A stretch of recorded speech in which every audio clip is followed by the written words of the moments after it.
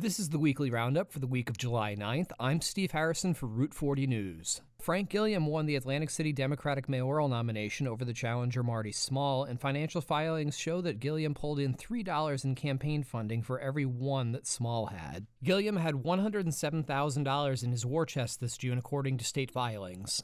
Gilliam is considered to be the outsider candidate with connections to powerful Democratic figures such as George Norcross and Senator Steve Sweeney, while Marty Small was considered the locals candidate who fought the state's takeover of Atlantic City's government. One of the interesting developments in the election was that the majority of the funding for Gilliam's campaign came from outside of Atlantic County. The largest non-union contributor was from the Cumberland County Democratic Organization, and many of the contributions were from groups that had ties to Sweeney and Norcross. When asked, Gilliam denied that there was any significance to the fact that so much of his campaign contributions came from those groups. You can download a detailed electronic database of Gilliam's campaign filings from Route40.com. Revenue from the sale of the data goes towards covering Route 40's reporting costs.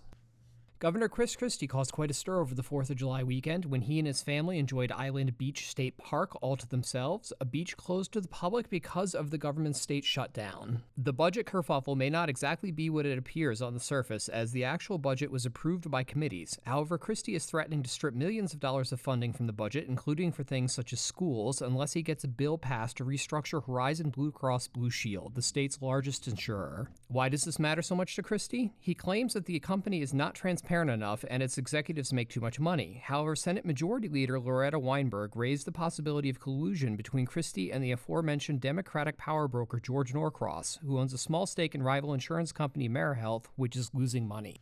Stephen Sterling of New Jersey Advanced Media reports that there is an extinction-level event happening to the ash trees in New Jersey that could potentially cause over $2.7 billion in damage and possibly dampen the property values of homes around the state. The reason for the extinction event is an exotic beetle called the emerald ash borer, which is native to Asia and whose larvae burrow into the trees and disrupt the nutrient transport systems. An infested tree will typically only survive 2 to 3 years, and the beetle has already spread to at least half of New Jersey.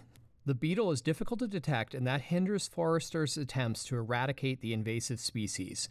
You can read more about the potential damage at Stephen Sterling's article on NewJersey.com. The Taj Mahal began its 60-day liquidation sale on Thursday morning, and bargains can be found on anything from ornamental pieces and chandeliers to television sets and room furnishings.